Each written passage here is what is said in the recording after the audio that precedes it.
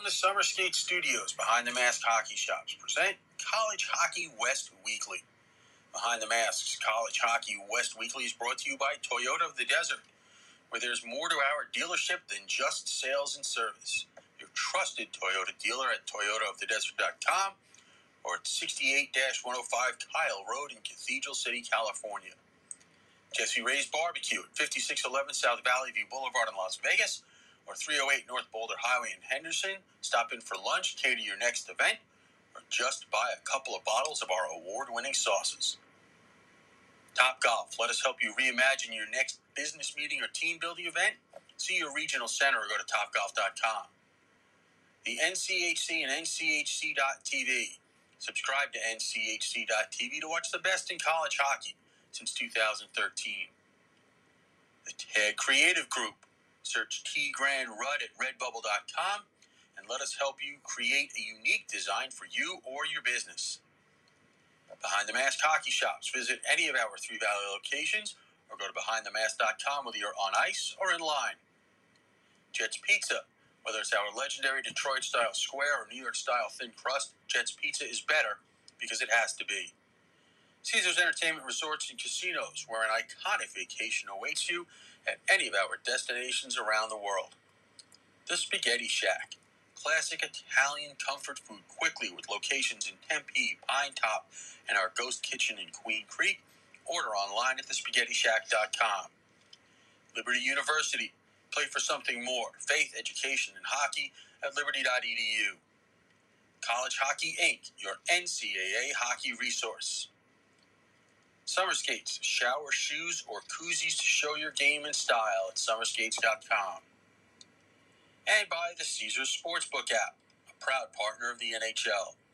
College Hockey West Weekly from the Summer Skate Studios, presented by Behind the Mask, is a part of the IcetimeHockeyWest.com network.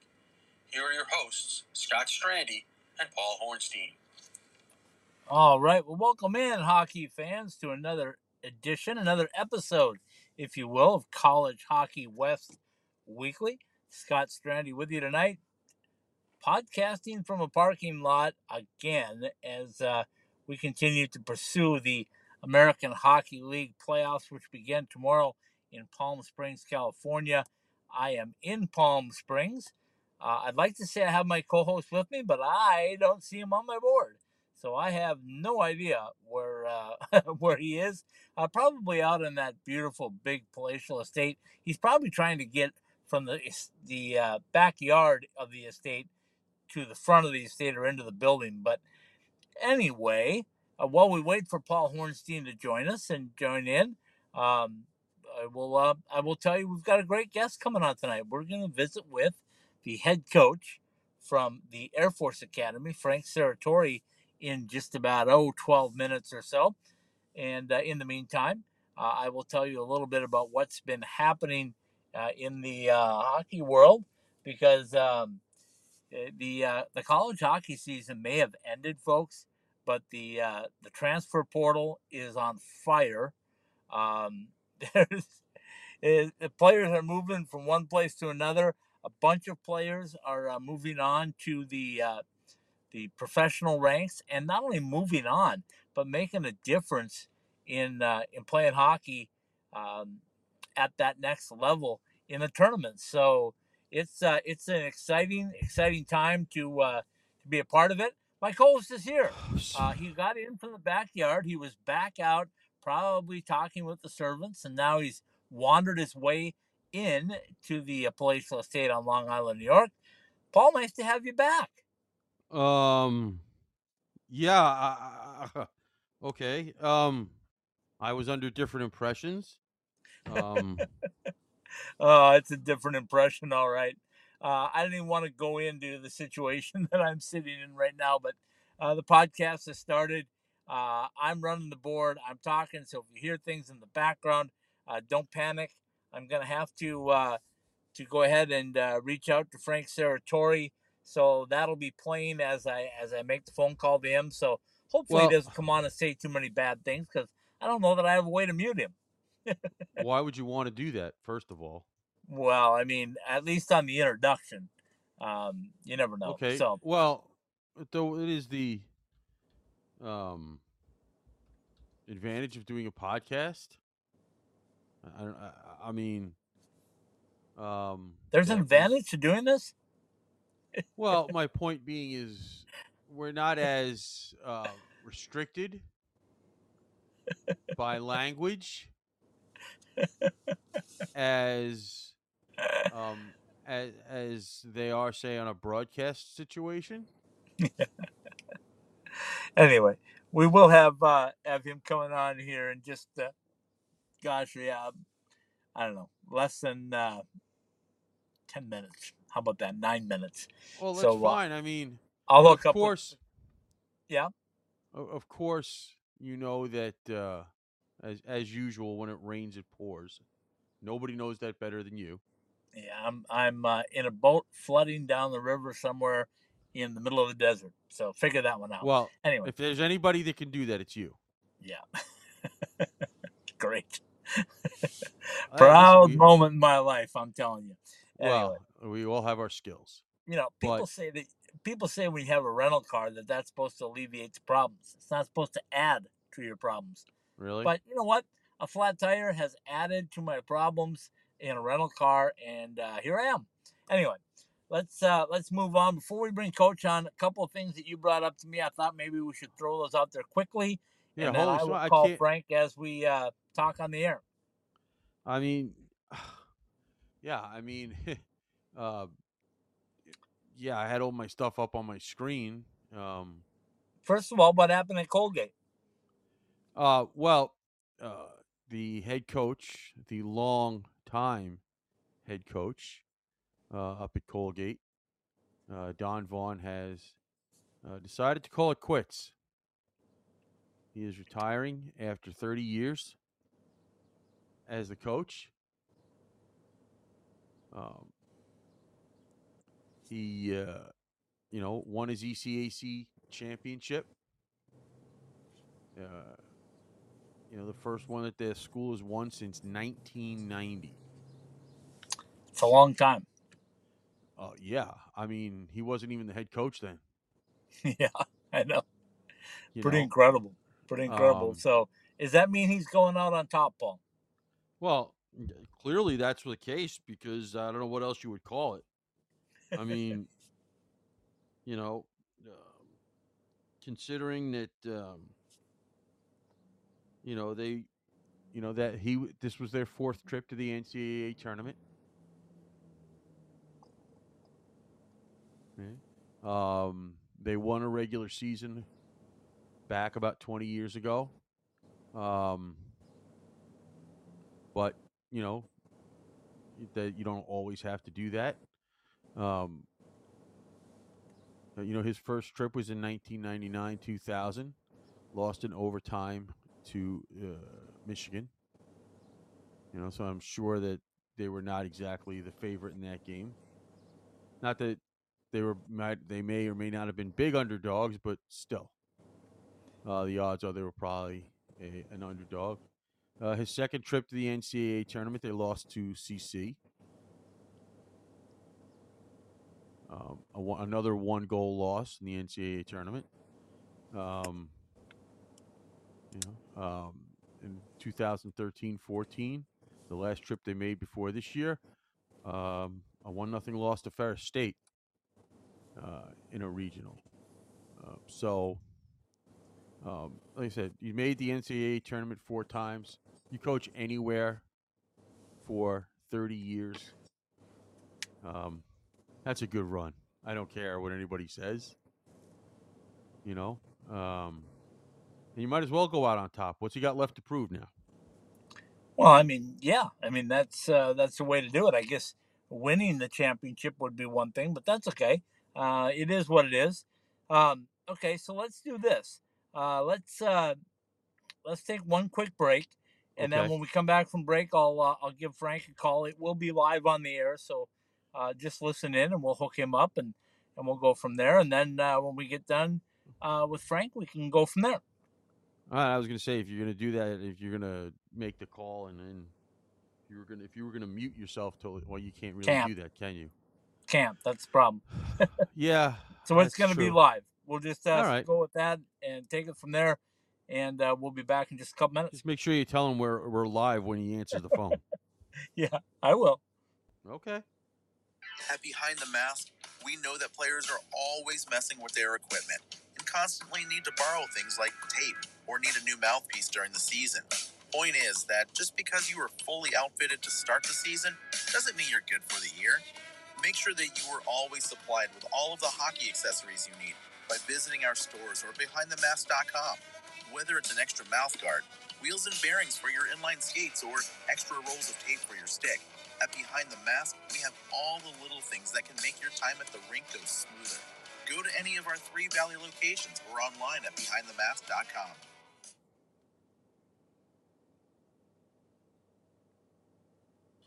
So you're a few weeks into the season and that brand new equipment bag is starting to get kind of funky. Those sweaty gloves and pads, yuck. Well, there's only so much you can do about it. But when that new pair of summer skates starts to pick up that scent, that's easy.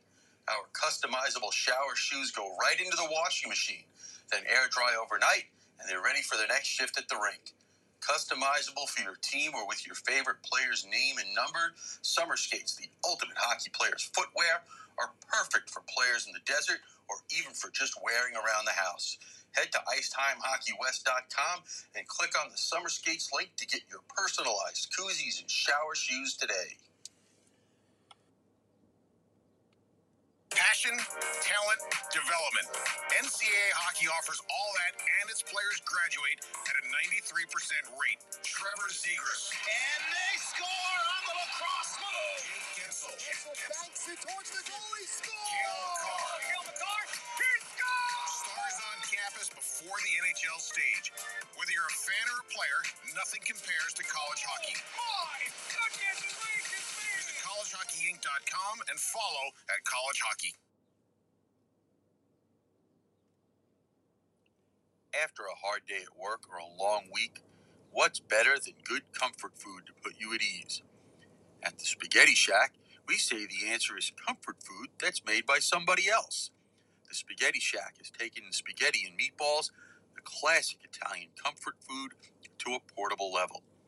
ASU alumni owned and operated the Spaghetti Shack is located at 6340 South Rural Road in Tempe and 592 West White Mountain Boulevard in Pine Top, as well as its ghost kitchen in Queen Creek. For lunch, dinner, or catering as well, call us at 480-687-2485 or order online at thespaghettishack.com.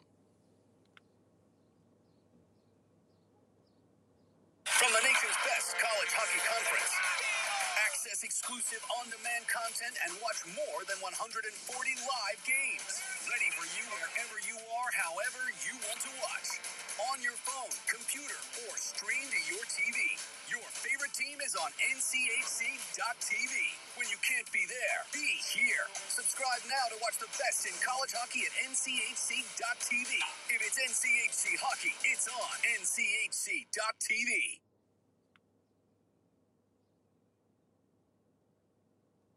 Coming to you from the Summer Skate Studios, it's ITHSW Podcast's College Hockey West Weekly. All right, well, welcome back in, hockey fans, to another episode of College Hockey West Weekly. Scott Strandy with you tonight from the beautiful Palm Springs, California area as I prepare for tomorrow night's opening round of the AHL playoffs between the Coachella Valley Firebirds and the Tucson Roadrunners. My co-host, as always, Paul Hornstein, joining me from Long Island, New York. And if you guys can just help me out 1 second with a little pause here, I will connect with the head coach, I believe, of the Air Force Falcons, Frank Serratori. So let me hook him up. Why would we want to wait for that? Only because we love talking to Coach. That's why. So we can have no problems waiting for that. I don't know if we'll get to it, but Hey, Frank and Scott, how are you? Good. How are you? I'm good. Okay, you ready to roll? Okay, we got the head coach from the Air Force Falcons, Frank Serratori, joining us. Scott and Paul with you. Frank, first of all, how are you and how are things after I'm sure the way the season ended was not what you had in mind? Well, no, but things are going good. We're preparing for Sportscast, preparing for our convention. We've got things. There's always something to do, and we had our banquet for our seniors the other day. So there, like I said, there's chipping away at things, and there's always, hey, just like everybody these days, there's always something on the to-do list. Absolutely. I hope you can hear Paul. Paul, go ahead. Yeah, Coach. First of all, thanks for coming on, and we appreciate it always.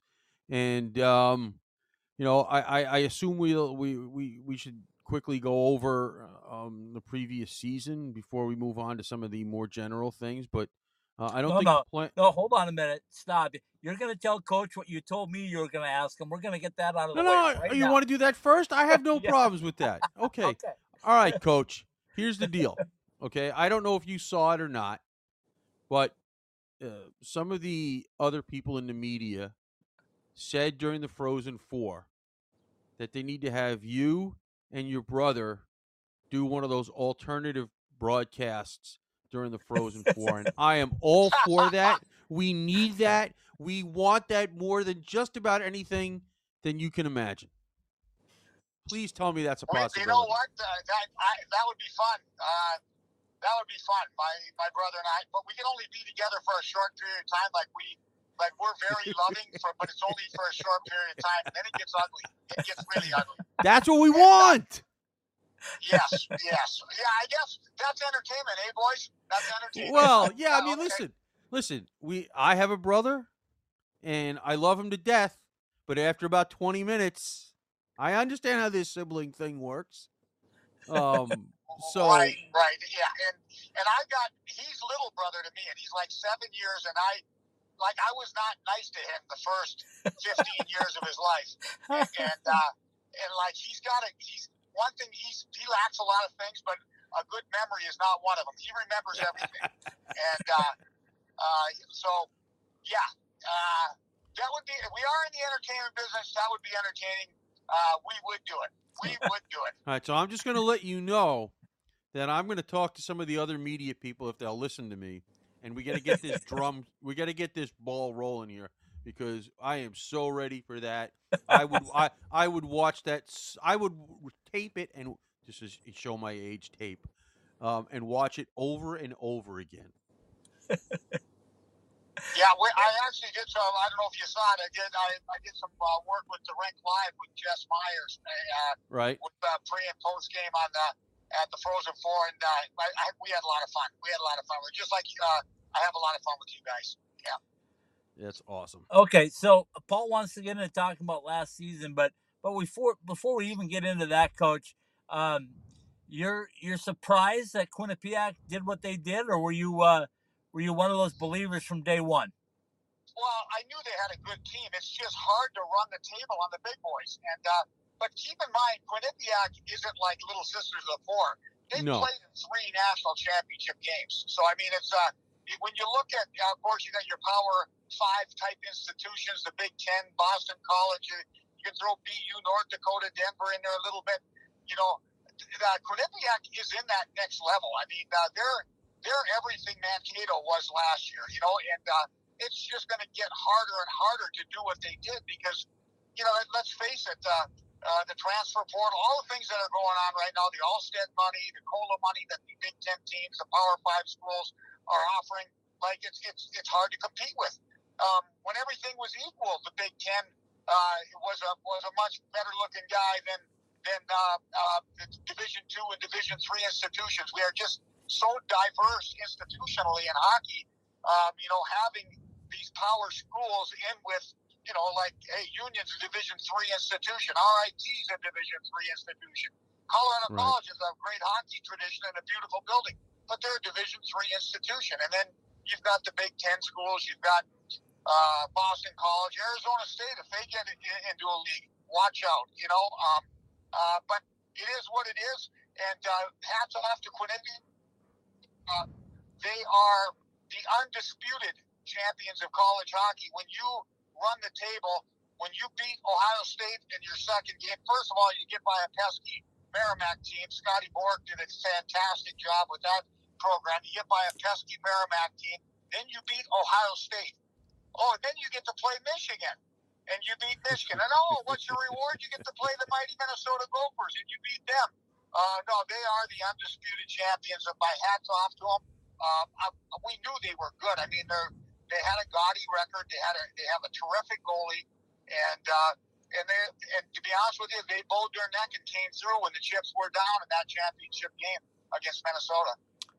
Frank, I'm going to be totally honest with you and transparent on this one.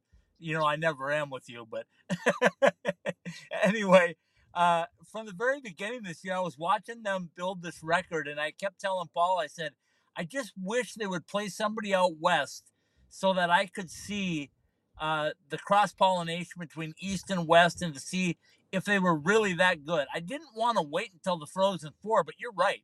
They did go through the gauntlet and come out on the other side. But is that frustrating as a coach sometimes? I know it's different for you because you're in Atlantic hockey and you do see the East.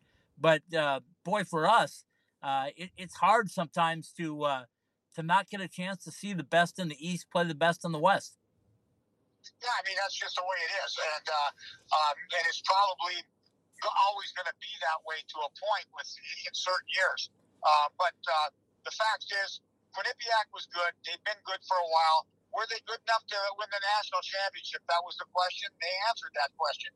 And, like when we used to play marbles when we were kids, once is luck, twice is skill. Let's see if they can do it again because it's not going to get any easier. It just isn't. The Big Ten right now is a league of all-star teams.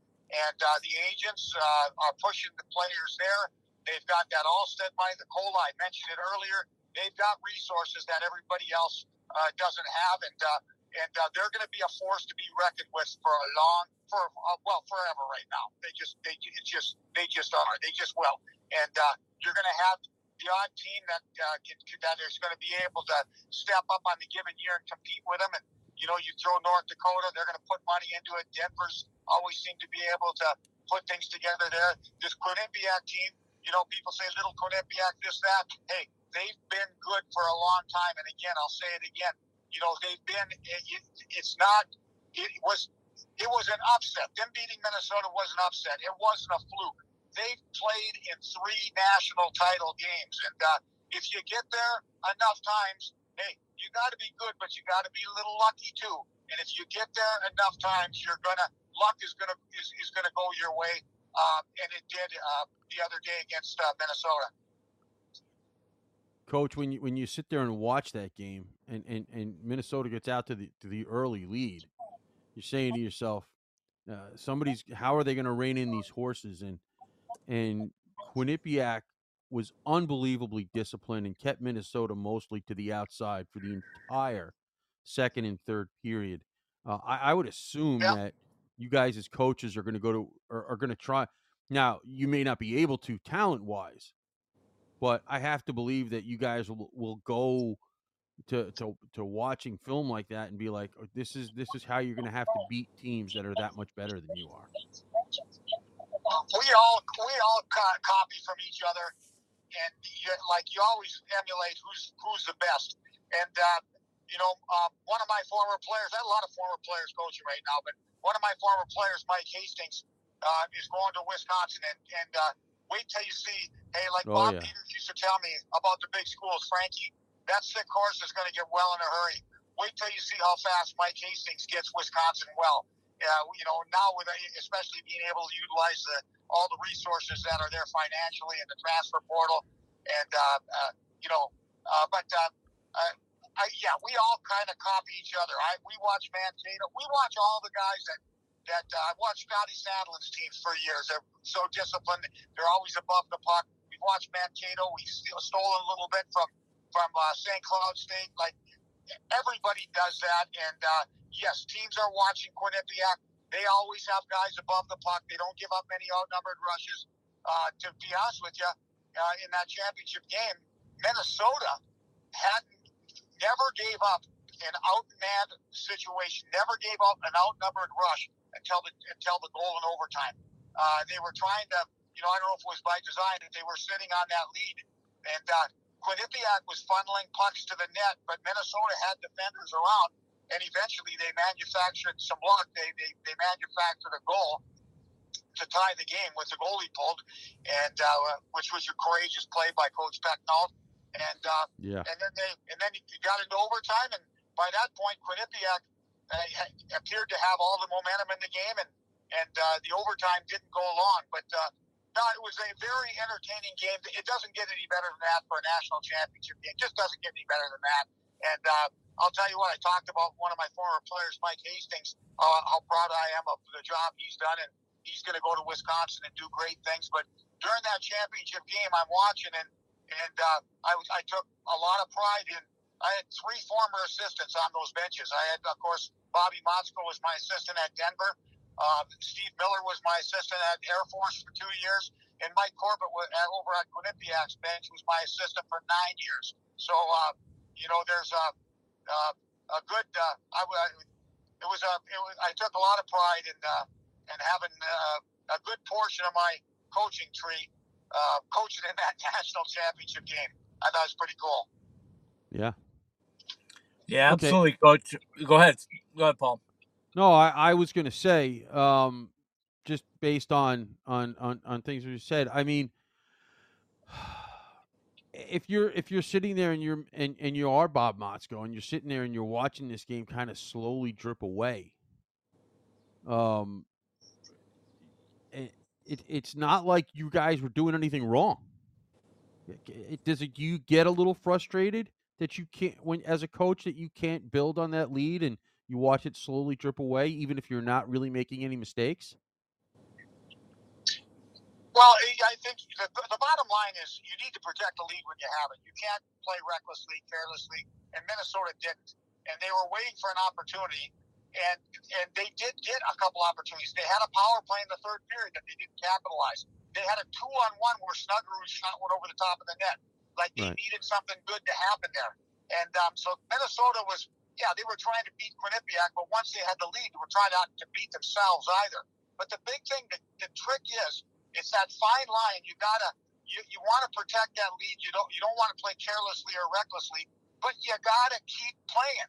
And somewhere in there, Quinnipiac, obviously, sense of urgency. They needed to make something happen. They're coming.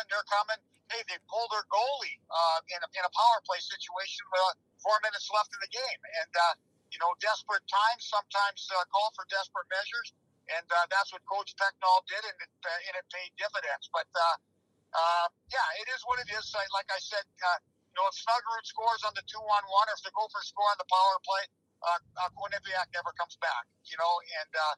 But that's not how it went. They didn't score.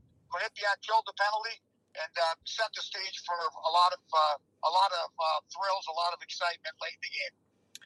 Okay, Coach, let's talk Falcon hockey, because last year on paper, I know you guys weren't very old yet. You came off of being one of the youngest teams in college hockey the year before, but on paper, you seemed to look like you were going to have a squad that was, I'm not sure what the word is, but maybe. Let me ask you this. Scott, hey, I'm going to stop you, Scott. I'm going to stop you because you're babbling right now. 5 goalies.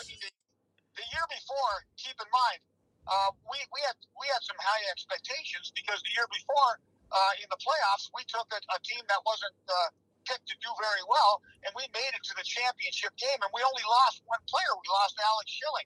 So there was expectations. We did like what we had coming back, and I think a combination of things did work against us. We had some untimely injuries, which everybody will have, but we had one to a very key position, which was our starting goalie. And our other goalies did an okay job, but they weren't our starting goalie. And we had some other injuries as well. The other thing is all the other teams in our league, like with the transfer portal and teams being able to use that, everybody in our league ended up being deep and old. And they used the transfer portal to get experienced players. Like, we're not getting NHL draft choices in our league, but we've got some battle-hardened guys that came through the transfer portal and gave added depth to all of the teams in the league. Everybody we played during the year in our league just seemed to be deep. All 4 of their lines looked the same. their 6D, all of them had a veteran goalie, and they all just kind of seem to look the same. And the margin of error is thin. There's not much of a difference between, winning by a goal and losing by a goal. And this year, I talked with Brian Riley for Army about it a lot. Like, his goalie stayed healthy, and if you if Army or Air Force were to let one bad goal in a game, it's hard for us to make that up. It just is. And so I think we had some tough breaks on our end, but and then on the other side, our league, team by team, got deeper, got stronger, got better, and I don't see that changing. We still got another year left after this of fifth-year players. I mean, Canisius had an ungodly amount of seniors and grad students in their lineup. They were an extremely old team. Ironically, the two youngest teams in the country were Michigan and Minnesota, but they've got a star-studded lineup with NHL draft choices. We have to build our team a little bit different. Obviously, Quinnipiac is built more in the same mold than we kind of built the same mold as the rest of us, as opposed to those high-end programs, those BCS Power 5 type programs that can attract those blue chip recruits.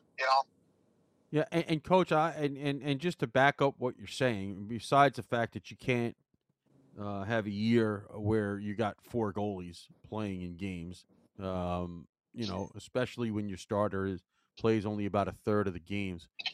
There were several different points in the season where it looked like Atlantic Hockey might get a second team in the tournament.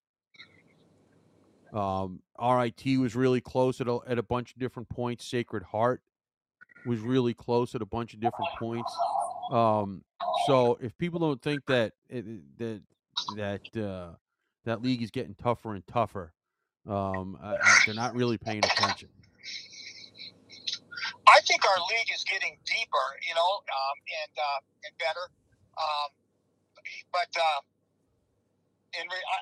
there's no question. I don't really think. I disagree that there was a point where we were really threatening for a second team. I mean, I think Canisius and Sacred Heart and AIC and I think they were all doing they all did okay, but I don't remember them. I don't remember them really ever, being in a contention for a second.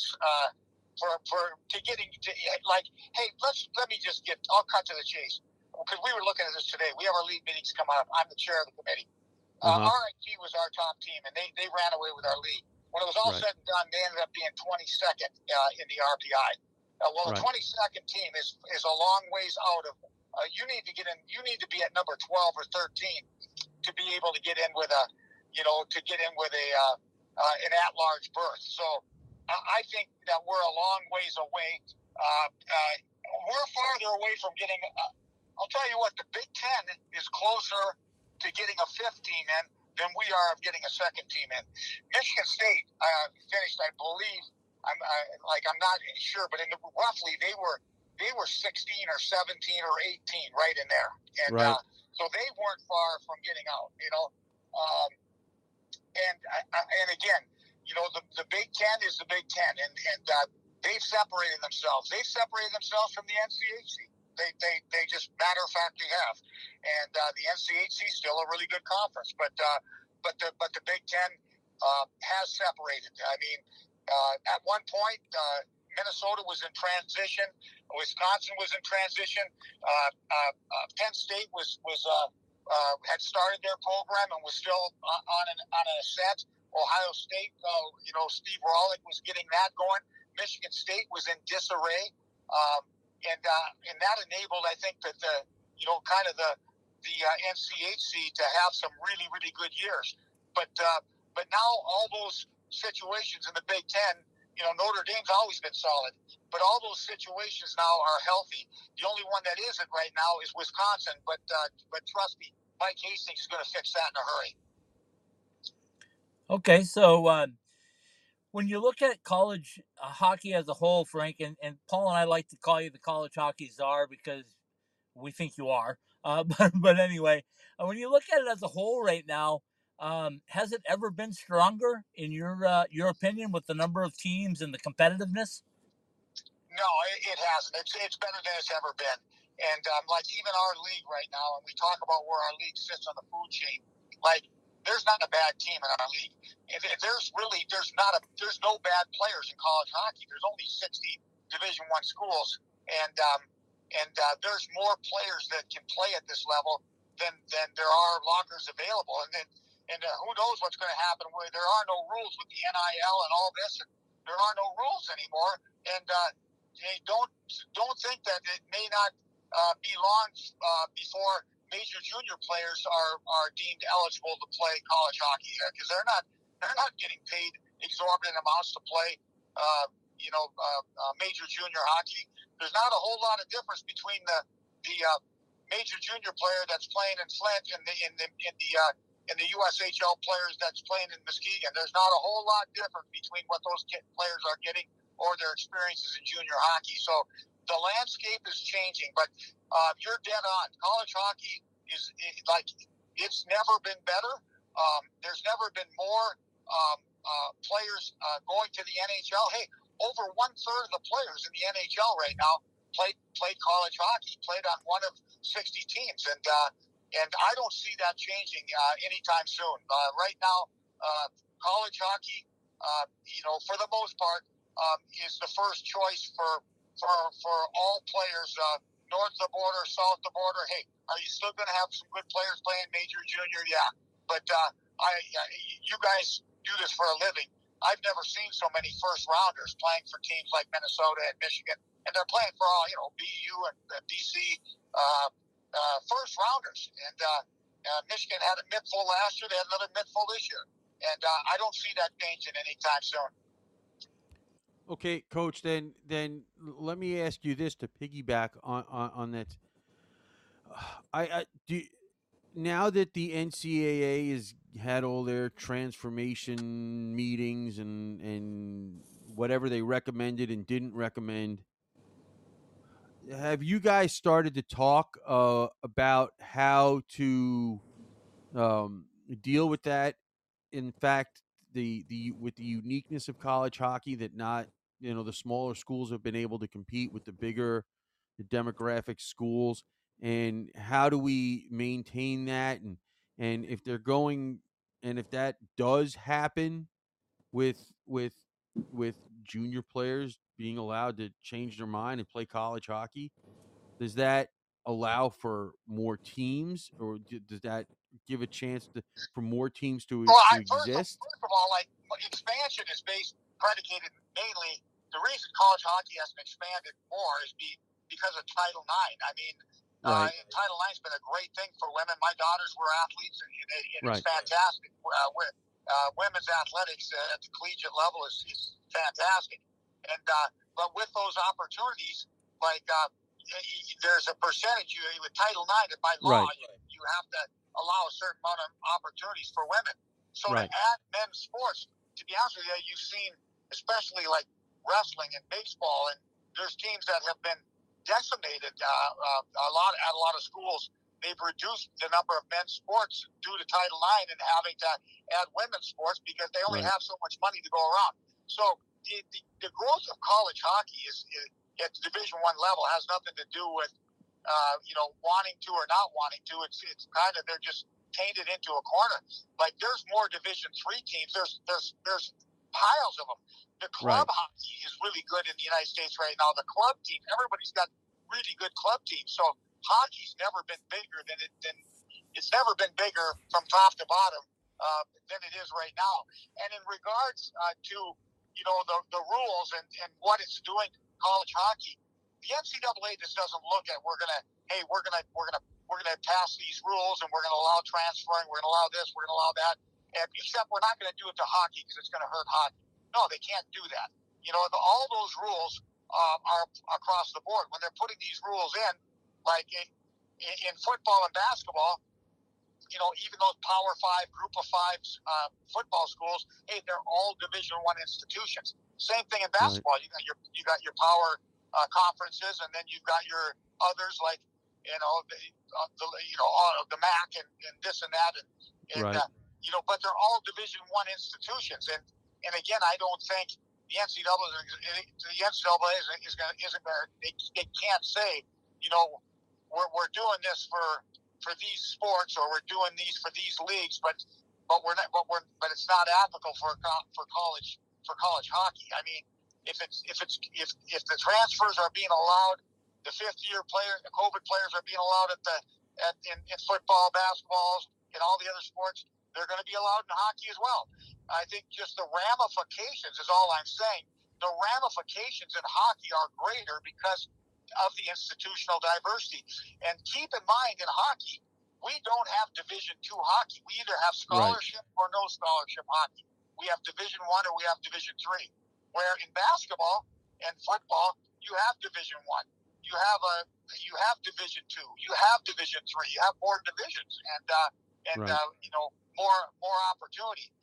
For us, the majority of our teams, and I should say the majority, but we have some Division III schools playing hockey at the Division I level. We have a pile of Division II schools when you look at Bemidji and St. Cloud and Duluth and Mankato. I mean, these are Division II institutions playing hockey at the Division I level. And the reason that they're able to do that is because there is no Division II hockey. If there was Division II hockey, they would be playing at that level. So there's a rule. The NCAA does have a rule that you can't play down. Like if you're a Division I institution, you can't play Division II or Division III. You have to play Division I. But if you're a Division II school, like in hockey, where they don't have Division II hockey, you are allowed to play up. And that's why we have all these Division II institutions playing Division I hockey. And in regards to the few Division III teams that we have, those schools, RIT, Union, Colorado College, are basically they're grandfathered. A Division III institution that just wanted to come in now and say, hey, we want to be Division I in hockey. It's not happening. Keep in mind the schools that have done it recently are Division I institutions. Lindenwood and Long Island. Stonehill is talking about going Division I across the board, which would legitimize them. But obviously Arizona State did a few years ago. They're Division I institutions. Well, Coach, then there has to be. I mean, I get what you're saying, but is it obvious, or are we just missing the boat here that there's going to be at least some reorganization in college hockey? Because your conference mate Robert Morris comes back next year. Augustana comes in next year. It is almost public knowledge or publicly given that in a couple of years, Binghamton and Utica will have Division I programs. That has to have already come up in discussions too, right? Nothing formal, to be honest with you. It's not on our agenda for Florida, I can tell you that. Keep in mind, St. Thomas is a good example that you brought up, Augustana. St. Thomas went Division I across the board, and when they elevated from playing Division III, they elevated across the board. And so I don't think any of this. I do think something to happen. We're going to start to lose the ones we have. How long? And we've talked about this on the show. How long can the two Alaskas survive on an island? How long will Lindenwood? We saw what happened to Alabama Huntsville because they lost their home, and when they lost their home, eventually they lost their program. How long can Long Island do it as an independent? Eventually, enough of these schools, they may need to do it on their own. They may need to get together and form their own league, and that's what we did years ago with the CHA, with Bemidji, Alabama Huntsville. Findlay was a team in the league at that time. Niagara, Wayne State out of Michigan was a team at the time. Right. Air Force, we did it out of necessity. We like Air Force wanted to be a part of a league, and so we got together with Bruce McLeod from the WCHA. We got all those schools together, and we formed the CHA. Eventually, Bemidji went on to the WCHA. We went on to Atlantic Hockey, but at first we formed a league ourselves. And to be honest with you, it was more for a scheduling alliance than it was to be in a league. But eventually, that evolved into a league that had an AQ, and Atlantic Hockey evolved. And I think in some ways, maybe that same thing has to happen with those independent schools right now, because I can tell you right now, Atlantic Hockey, we are not interested in going to and having a 14 or 16 team one bid league. To be honest with you, we would much prefer, and I can't speak for the league or the athletic director's commissioner, but I can tell you that from the coaches, if it got down to if we had to take all the refugees in, like, we would be more apt to want to take them in and form two leagues and have two 17 leagues or two 18 leagues that has their own, to have a 14, 15, 16 team one bid league when we could have two leagues of 7 or 8 teams and have two AQs. I don't know if that makes sense, but if I articulated that well, it makes complete sense, Coach, and maybe that's what happens. If some of these teams do become official, I wouldn't see why it wouldn't happen that way.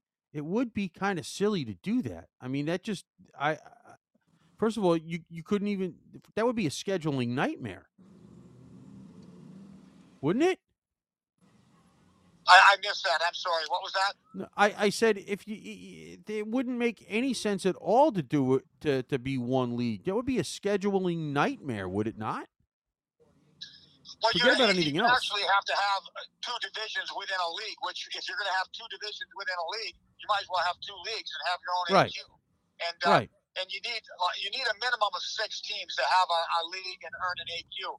So I guess, again, these teams that you mentioned, Utica, Binghamton, they got a long ways to go. Stonehill's got a long ways to go. Lindenwood's still building on it. They need to find a way to stay alive. Long Island, but eventually, for Greg Powers down at Arizona State in that program, that beautiful building and all the momentum they have, it's getting to a point where if they want to maximize their potential, they've done everything they can as an independent, I think. If they want, there's still some more upside, but the upside is as a member of a league. It's not as an independent. They need to find a way. Maybe the Big Ten would take them like they took Notre Dame. I don't know. That would be obviously institutionally, they certainly, as a Power 5 school, would fit that. They fit into the NCHC a little bit with geography, with Denver and CC being in the Southwest a little bit. I think that they could fit into Hockey East in the same way that we fit into Atlantic Hockey.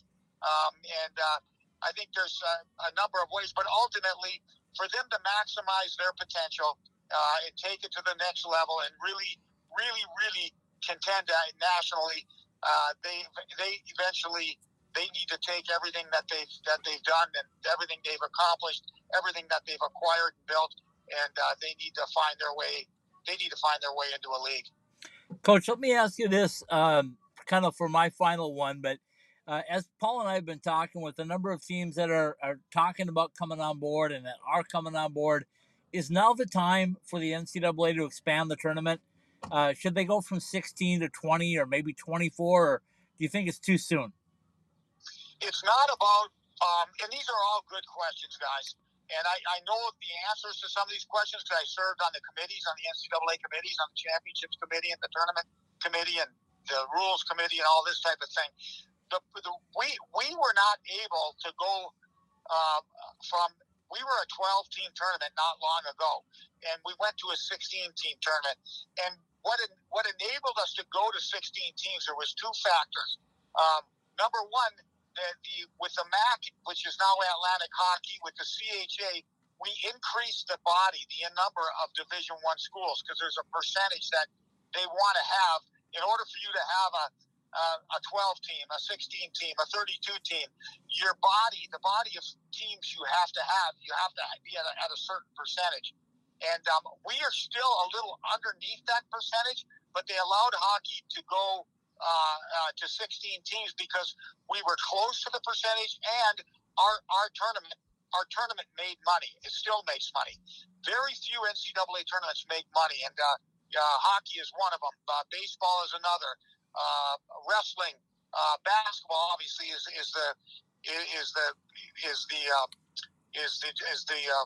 gorilla, on the block. Football is now being run by a totally different deal through the FBS and all that. But we were able to go to 16 teams because our percentage of our body got close enough, and combined with the fact that our tournament was making money. Okay, so that would lead to the question then, even if you don't have an exact number, what would it take? How many teams would it take roughly to be able to increase the tournament to 20 teams then? I think you'd have to ask somebody from the NCAA that question. And because I don't have it. And and I can just tell you, we're getting ready for our meetings in Florida, and I'm just letting you in under the hood, and your listeners in under the hood. Like, we've got nothing on our agenda. Maybe the national agenda will be different, but there's nothing on our agenda about the emerging programs that you spoke of. There's nothing on our agenda about increasing the number of teams in the tournament. No, and not to say that those things couldn't happen, but I certainly haven't heard anything, regarding either of those issues. All right, let's end it on this one, Coach. Tell us about the Falcons, the 2023-24 Falcon hockey team. What are you looking like? What do you think about your recruits? Where are you going to be this time next year? Well, I don't know anything about our recruits, and I'll tell you in 2 years about our recruits when the ones that are still here and how much they've improved. We build our teams a little bit different than Bobby builds the Gophers, and for us, it's not about what we have coming in necessarily. It's not. It's about what we have coming back, and we like what we have coming back.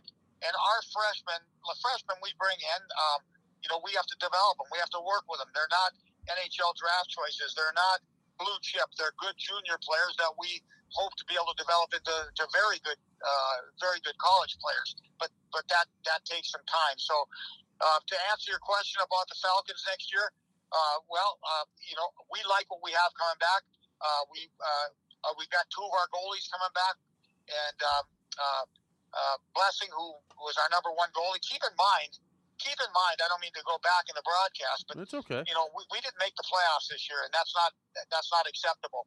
But keep in mind that we were 3 games over 500 with our record when Blessing got hurt, and so had we maintained that, we would have easily made the playoffs and made some noise in the playoffs. But we didn't. We lost him, and then we lost some others. We found a way to lose a lot of close games. Biggest thing for us, we like what we have coming back. We need to stay healthy, especially in certain areas, and we need to find a way. We need to find a way over the hump and winning those 1-goal games instead of losing those 1-goal games. And it just seems like every year, the teams that do well, the teams that will do well in the playoffs, the teams that go to the NCAA tournament, they're the teams that find during the year, they find ways to win games instead of finding ways to lose games. And that's what we need to evolve back into next year. Like I said, we like our guys. We like our guys that are coming back. I've got the utmost confidence that the Air Force Falcons, little bit of a stinker last year for a lot of different reasons, but I feel good about it, and we'll be back. I'll tell you right now, boys, we'll be back. Coach, I do want to one thing, Paul, real quick. Okay. Coach, I need you to give us an update on that building because things that are coming back, man, the renovations there are fantastic. And you guys, are you done yet? Or close to done? I don't know. They're still working. They're still Okay. building away. I want to say that I've been telling people there's been some brand new buildings in college hockey. There, of course, Robeson down at CC, Yukon, Sacred Heart, and I feel like telling our recruits and Air Force, we got a brand new building. Yes, you do. It's not, but it pretty much is. We've replaced everything in. It's like an old car that we put a brand new engine in, and new tires, and new steering, and so Yeah. it might be the same. It might be an old shell, but it's a new building, boys. Oh, and how? Totally agree. Well, here's my last question because I know you obviously every team does it when their season's over. Do you think and you have most of your guys coming back? Do they have they kind of given you that we're going to come back with a chip on our shoulder sort of mentality after this past season? Absolutely, and to be honest with you, that it was phrased in that exact way. I mean, what happened this year, none of us like it. It's unacceptable, and we're all a little pissed off about it, and we can't let that, if it's anger, frustration, whatever, you can't let it bother you to a point where it becomes a detriment to you. But you better not fully let it go away either. You better hang on to a little bit of that because hey, we need to come back. We need to play. We need to change things around. And things aren't going to get turned around if we don't come back with an attitude. And what you phrase, chip on your shoulder, we better have a little bit of that. Coach, appreciate your time as always. Have a great rest of the summer, and we'll see you real soon, okay? Okay, guys. Always a pleasure. Thanks, Coach. Thanks for having me on.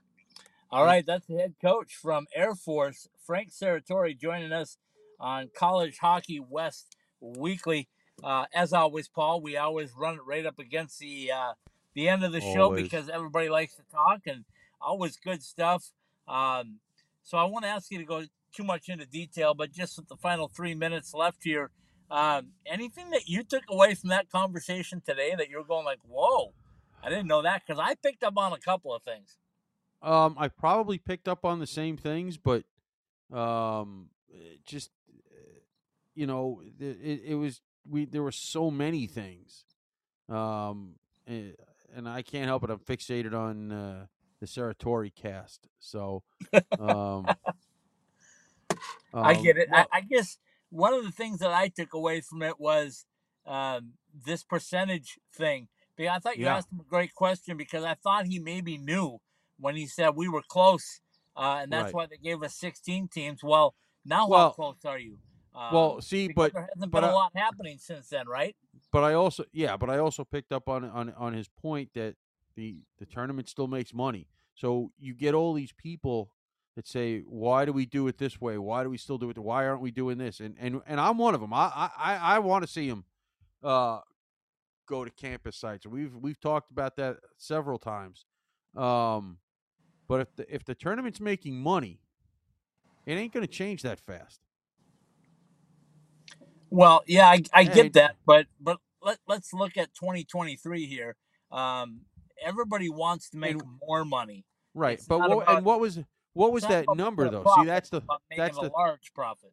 Right, but like you said, what was the number? If they were close when they went to 16, and I don't know what year they went to 16, I would assume it was.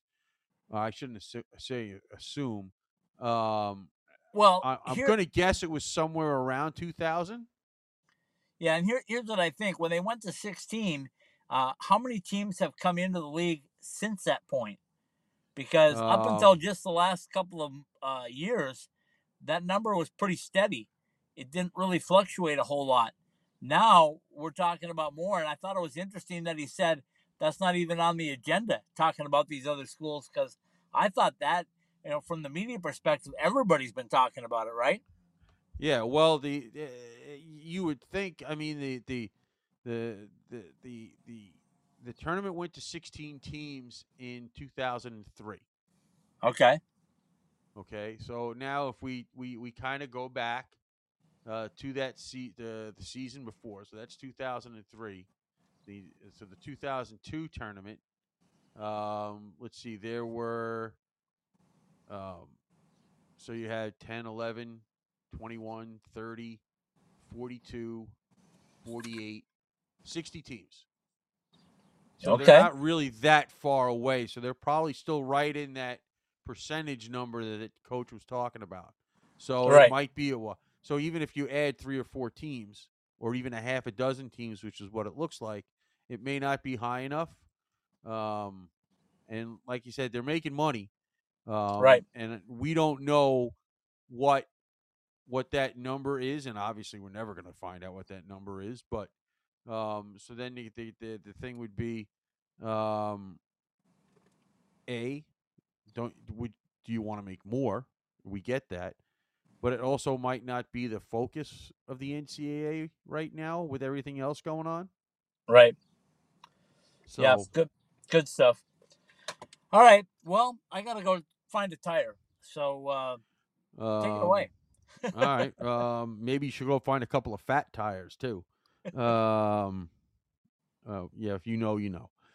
From the Summer Skate Studios behind the mask, College Hockey West Weekly on the IcetimeHockeyWest.com network is brought to you by Toyota. Support the dealers that support hockey in your community. Toyota of the Desert in Cathedral City, California. Finlay Toyota in Henderson. Desert Toyota in Tucson. Peterson Toyota in Fort Collins. Caesars Entertainment Resorts and Casinos worldwide. It's where the action is, in the resort or in town. Behind the Mask, whether you use blades or wheels, whatever your hockey needs are, see our 3 Valley locations or behindthemask.com. Jesse Ray's Barbecue, the best in barbecue Las Vegas style, available at 2 locations in 5611 South Valley View Boulevard in Las Vegas, as well as 308 North Boulder Highway in Henderson. By the NCHC and NCHC.TV. Subscribe to NCHC.TV and catch all of the action from the toughest conference in college hockey. The Tag Creative Group. Search T Grand Rudd on redbubble.com and let us help you design that one-of-a-kind gift for you or someone special.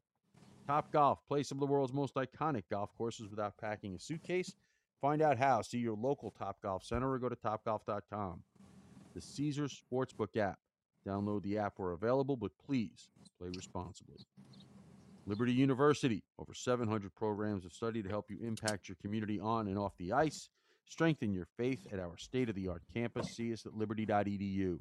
And by College Hockey Inc., your NCAA hockey resource.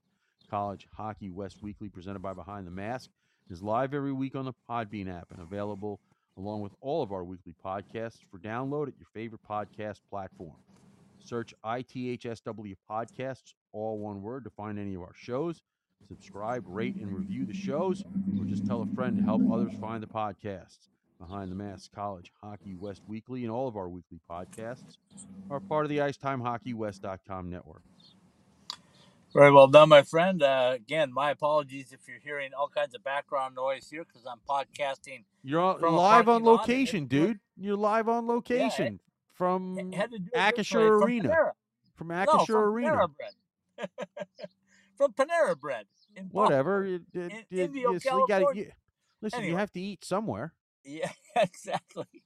And, it's always great to have Frank on. We have to do it a certain way because we're not able to connect with him through the app, being with the Air Force and his cell phone and all that good stuff. So we appreciate anytime we can get him on. He's always a great conversation. We thank him for joining us.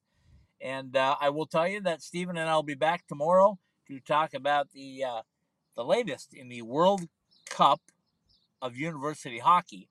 Nice. And a gold medal game for Team USA.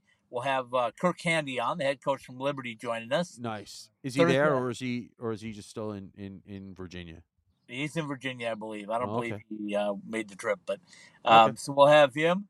And then Thursday, Stephen and I will bring you the first round updates from the first game updates from the AHL playoffs on the Pro Hockey West Report. Paul and I will be back Sunday night and Monday, Tuesday next week. So we look forward to seeing you all, listening to all of your comments. You can reach us on the app. You can reach us on the website or any one of our Twitter follows. So, all right, we'll say goodnight. Little Roger Klein, the Peacemakers. De Niro, good night, everybody. Good night.